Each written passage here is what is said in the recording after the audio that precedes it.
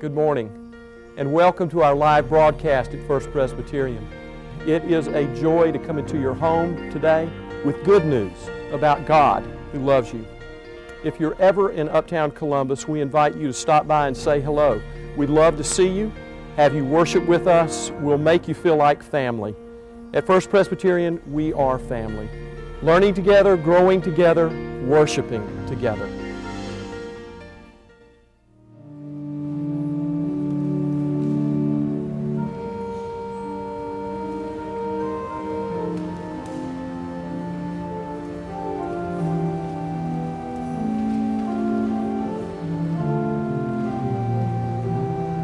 Our first lesson today comes from John's Gospel. We're picking up in John 15, right at the end of that chapter in verse 26, and going on to the beginning of 16. Listen now to the Word of God. When the Advocate comes, whom I will send to you from the Father, and this is Jesus speaking, the Spirit of truth who comes from the Father, he will testify on my behalf.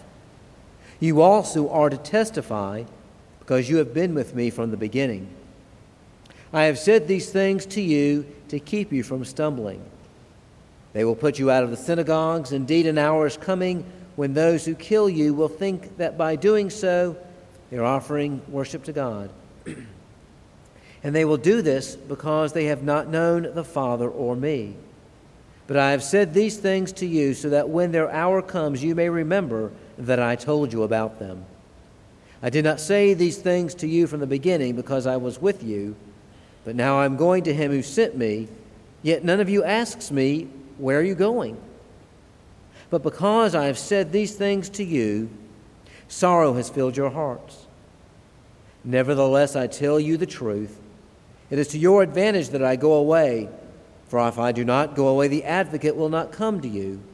But if I go, I will send him to you. And when he comes, he will prove the world wrong about sin and righteousness and judgment. About sin, because they do not believe in me. About righteousness, because I am going to the Father, and you will see me no longer. And about judgment, because the ruler of this world has been condemned. I still have many things to say to you, but you cannot bear them now. When the Spirit of truth comes, he will guide you into all the truth, for he will not speak on his own, but will speak whatever he hears, and he will declare to you the things that are to come. He will glorify me because he will take what is mine and declare it to you. And all that the Father has is mine. And for this reason I said that he will take care what is mine and declare it to you. This is the word of the Lord. Thanks be to God. Please be seated. Again, I invite those who are able to please stand for our second lesson, which comes from Acts. Again, we've just started our series going through Acts. We'll continue through November. It's the second Sunday of it, and so we're looking at Acts 2. We're going to look at the first 13 verses. Listen now to the Word of God. When the day of Pentecost had come, they were all together in one place, and suddenly from heaven there came a sound like the rush of a violent wind, and it filled the entire house where they were sitting. Divided tongues as of fire appeared among them, and a tongue rested on each of them. All of them were filled with the Holy Spirit and began to speak in other languages as the Spirit gave them ability. Now there were devout Jews from every nation under heaven living in Jerusalem. And at this sound the crowd gathered and was bewildered, because each one heard them speaking in the native language of each. Amazed and astonished, they asked, "Are not all these who are speaking Galileans? And how is it that we hear, each of us, in our own native language? Parthians and Medes and Elamites and residents of Mesopotamia, Judea and Cappadocia, Pontus and Asia, Phrygia and Pamphylia, Egypt, and the parts of Libya belonging to Cyrene, and visitors from Rome, both Jews and proselytes, Cretans and Arabs. In our own languages we hear them speaking about God's deeds of power." All were amazed and perplexed, saying to one another, "What does this mean?"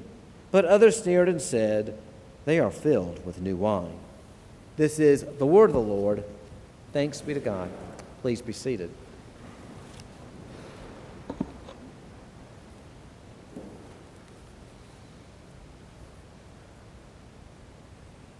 As a child, my first 10 years was in Charlotte, North Carolina, at First Presbyterian Church of Charlotte, and my parents were part of the Covenant class, a class of people in their late 20s and 30s, maybe very early 40s, married with young children like me. I was once one of those young children. However, one member of their age group was not in that class on a regular basis. Mr. McKeithen, though in his 30s, taught the Lemma Howerton class. Now, these were ladies of a certain age in the church. You had the Patty Cole class and then Lemma Howerton, because men in both age groups were part of the men's Bible class, and then adult fellowship, John Knox, working down the age ladder here to the Covenant class. And Mr. McKeithen had the rather daunting task of teaching these grand dames of Charlotte. And one day there was a lesson, and he began to say, "It is difficult to explain the Holy Spirit." And one of the ladies immediately, politely, but immediately interrupted him with a finger and said, "Young man, one does not explain the Holy Spirit. One experiences the Holy Spirit." He is a lawyer, quick on his feet, so I'm sure he was able to regain his composure and be able to take it from there. But nevertheless, it was a daunting point for him, and made a good story to tell the class when they got back together. And that has remained, one of the stories, anecdotes, has remained with me over the years. So it's a bit of fear and trembling, trepidation, as today I speak about the Holy Spirit. Yes, I'll try to do a little bit of explaining, but I hope in the process we can experience the Holy Spirit as well, which features so prominently in our lesson from Acts and which Jesus references in the Gospel of John. The Holy Spirit is fully God. He is the third person of the Trinity. In Genesis 1:2, we read that the Spirit of God was moving over the formless void. The Spirit was there with creation. And the Spirit of God, we read in Matthew's Gospel, the baptism of Jesus, the Spirit of God descends on Jesus in the form of a dove. And we hear the voice of God saying, "This is my beloved Son, in whom I am well pleased." The Trinity all present there. Matthew 28:13, Jesus gives the people the Great Commission and says, "Baptize them in the name of the Father and the Son and the Holy Spirit." In the Apostles' Creed, we acknowledge the Holy Spirit when we say, "I believe in the Holy Ghost." It's the older language there. In the Nicene Creed, it says a little bit more, "And in the Holy Ghost, the Lord and giver of life, who proceedeth from the Father, who with the Father and the Son together is worshipped and glorified, who spake by the prophets." More is said in our most recent confession in the Presbyterian Church from our Book of Confessions. That's the brief statement. I'll get to that later in the service. The Spirit is God, and the Spirit worked in the Old and New Testaments, and the Spirit is at work today. For our purposes this morning, I want to focus on three broad works of the Holy Spirit.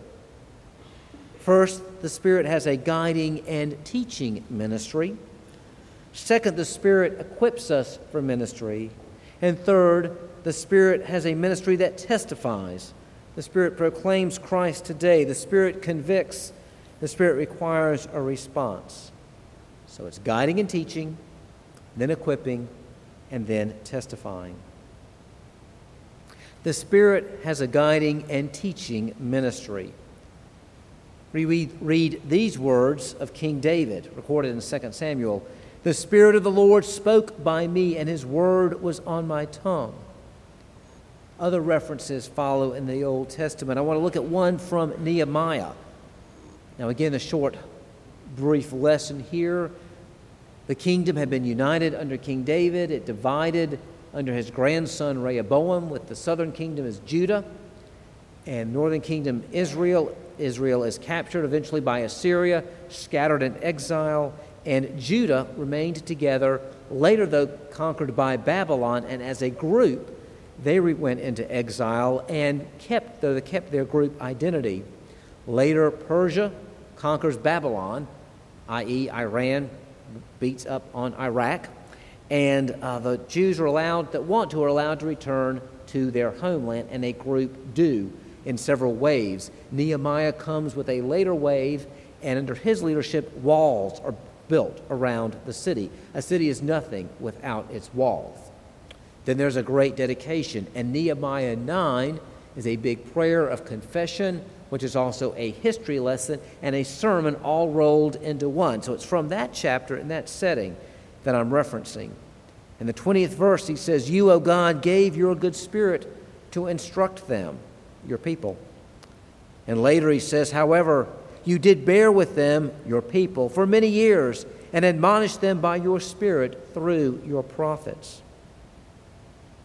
Later, Jesus quotes the prophet Isaiah in what was probably his first sermon in a synagogue, when he says, "The Spirit of the Lord is upon me, because he anointed me to preach the gospel to the poor.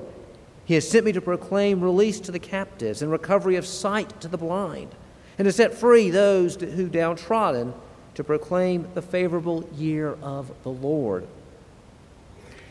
This teaching, guiding ministry is present there in the Old Testament and then in the New. It really explodes. Peter, in fact, begins with the words that follow in chapter 2, what we heard this morning.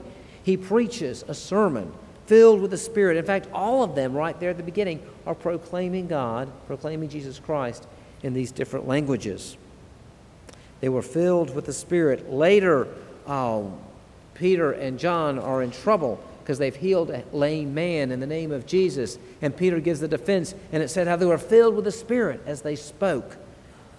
Stephen in Acts 7 preaches, gets in trouble for it, becomes the first Christian martyr. But it says again, he was filled with the Spirit as he proclaimed Christ. Acts 8, the Spirit leads Philip to preach to an Ethiopian leader.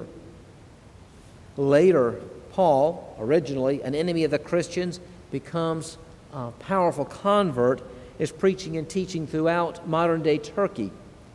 Wants to go one direction, and the Spirit, through a dream, says, "No, come over to Europe. Come to Macedonia." And the gospel goes to another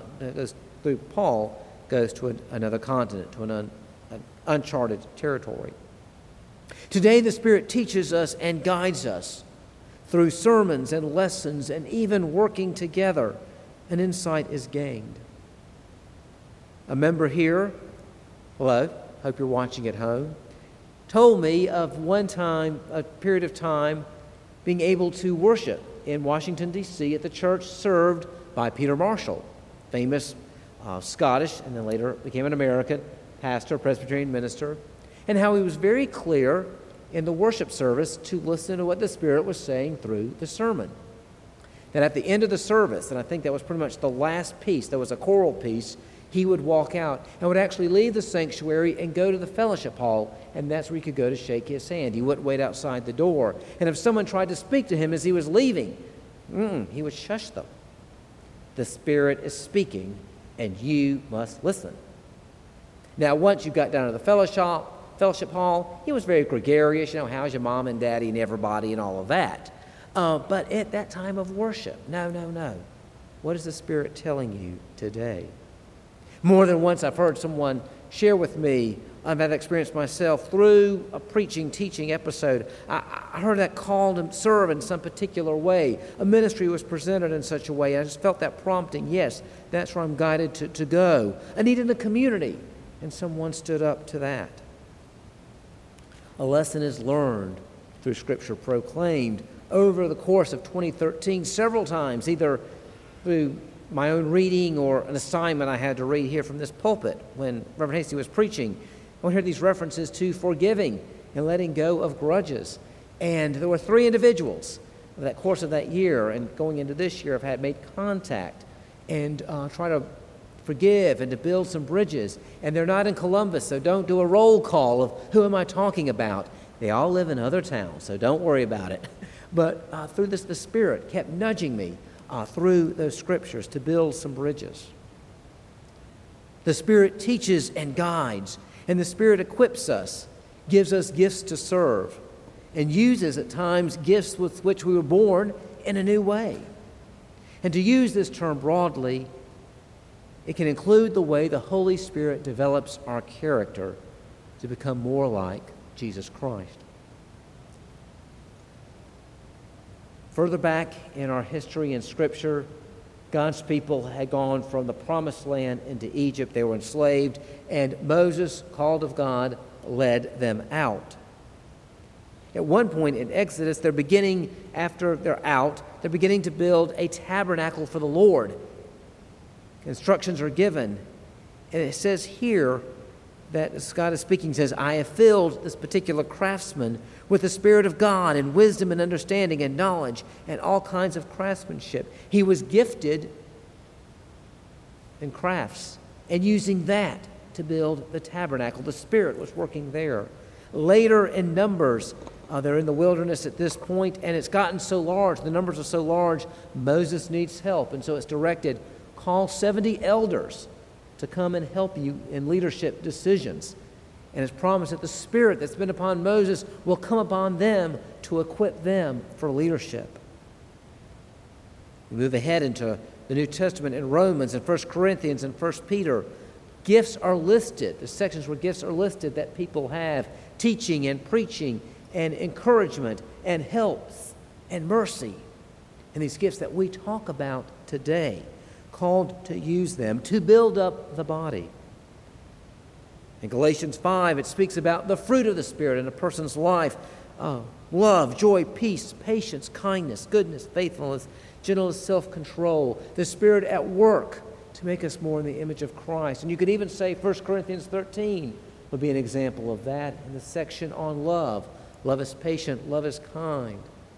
God's love for us is patient, and God's love for us is kind, and calls us to develop that love in ourselves. The Spirit is at work with that. The Spirit has a teaching and guiding ministry, and you hear a call, and the Spirit then equips.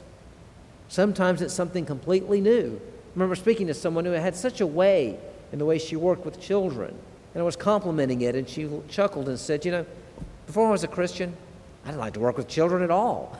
But then I did, and I loved doing it, and it seemed to come so natural. Sometimes a gift that one has been born is set apart for a special use. One with a good gift of management administration takes it to a nonprofit, maybe uses it in church and some projects that are going on there, or simply in the workplace, called to use it in a special way. A friend of mine, I've shared this before, I talked about his life and his career and the men that he was managing, and says, I really have a sense of call to more than manage, but to mentor them, to guide them in how they can balance career and family, to make time for those at home. He saw that as a gift for him to be able to do with them. People have a caring presence, a good ear, hear the call to serve as Stephen ministers. People hear the call to teach, sometimes Sunday school, sometimes in the classroom, sometimes both. Howard Hendricks was a beloved professor at Dallas Theological Seminary, passed away last year. But his life got off to a very sad start. His parents were divorced when he was very young. I don't even know if he remembers them ever being married. And of course, at the time, people were getting divorced, and that had happened. And he blamed himself for their breakup, and he was raised by his grandmother. And in his younger days, we would say he acted out in behavior. And by the time the third grade had rolled around, he had already established a notorious reputation in his school over 2 years. But the first day, third grade, his teacher told him, I've heard about you, but I don't believe a word of it. And something turned in him, saw something different in him, and his life began to change, the impact of that third grade teacher. A few years later at a church, they were starting a class for, we'd say, middle school-aged boys, and this man was called to do it. He was actually very good at marbles, and with a group of boys, basically said, if I beat you in marbles, you have to come to Sunday school. And Dr. Hendricks said, on that day, I lost my marbles. And I had to go to Sunday school. And it said the man wasn't the most educated in the world, but he had a way of working with those boys. And if you can work with middle school boys, bless your heart, more power to you. In such a way, it made a difference. And then going on later, seminary, and then teaching hundreds, thousands of men there, able to influence. The Spirit teaches and guides. The Spirit equips us and develops us. And the Spirit testifies. The Spirit proclaims, calling people to Christ today. The Spirit convicts and requires a response. The Spirit testifies. In fact, it's told, a reference here is in Isaiah 44, where God says, I will pour out my Spirit on your offspring, and they will respond, I am the Lord's. I will come on to them, and the people will turn back and will turn to me. In Joel 2, 28, 29, it speaks of the power of the Spirit, and that's what Peter quotes on that first sermon, where he says, in the last days it will be, God declares, that I will pour out my Spirit upon all flesh, and your sons and your daughters shall prophesy, and your young men shall see visions, and your old men shall dream dreams, and even upon my slaves, both men and women. In those days I will pour out my Spirit, and they shall prophesy.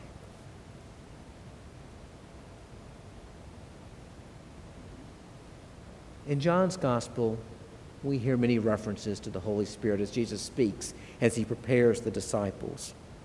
A section that I did not read is in John 14, where Jesus says that the Helper, as it's translated there, the word is translated, the Helper whom the Father will send in my name. So again, we see the Holy Spirit, God the Father, and God the Son, that's Christ, all at work. The Holy Spirit will teach you all things and will remind you of what I said. The Spirit will teach, will remind, will keep us right. John 15, 17, it refers to the Spirit as the source of truth and uses an interesting word, parakletos, in Greek, which we translate sometimes or simply turn into paraclete, or sometimes called the advocate, the comforter. Hard to find the exact right word today. Helper seems too weak. But it's someone who was, a parakletos was someone called to come alongside. It could be as a witness in one's favor in court. Someone called to come alongside and to give advice. Someone called alongside to inspire and encourage in the way a coach does at halftime in a football game or basketball game, or even gives a speech like Braveheart or Patton to encourage those who are discouraged, who need to go forward. And through this teaching ministry, can convict and convince of sin, convince of Jesus' righteousness, to convict of judgment, but to open the door to lead us out to repentance as the Spirit of truth. And so Peter preached, as did others on that day, to those gathered there. Now, Pentecost was one of the big three festivals: Passover, early spring, late spring, Pentecost, and then in the fall, the Festival of Booths. That was the autumn harvest. Pentecost was the spring harvest. And, of course, Passover celebrated the deliverance from Egypt. These were the big three, and the idea was you should go to Jerusalem. Ideally, all three, but at least one of them you should go. And so, again, a lot of out-of-town people. In the same way, at Christmas and at Easter, people who live elsewhere that are from this church come back home or come to other places in Columbus. They come back home, though they are scattered throughout Georgia and other parts of this country. And so that is why Jewish people from all over the world, known world, were there. And these areas that are referenced are in modern-day Iraq and Syria and Turkey and Libya and Egypt and Italy and Crete, that would be Greece. They were gathered there, and over time, centuries people had lived in other countries. Those languages had become their first languages. And they're hearing the good news in a special way because it's in their own tongue. It's interesting. Greek was not used, and Greek was a very common language. Like in India, they say English is the first language of no one and the second language of all, that common language. Or in Kenya and other countries, English is used that way. Greek was a very common language. Aramaic was used in a broad area, and the disciples had knowledge of Aramaic. That's what they spoke, and probably they had some working knowledge of Greek. But no, in someone's own language, to hear it in their own way. And it's just special when you hear it in a way that you can understand.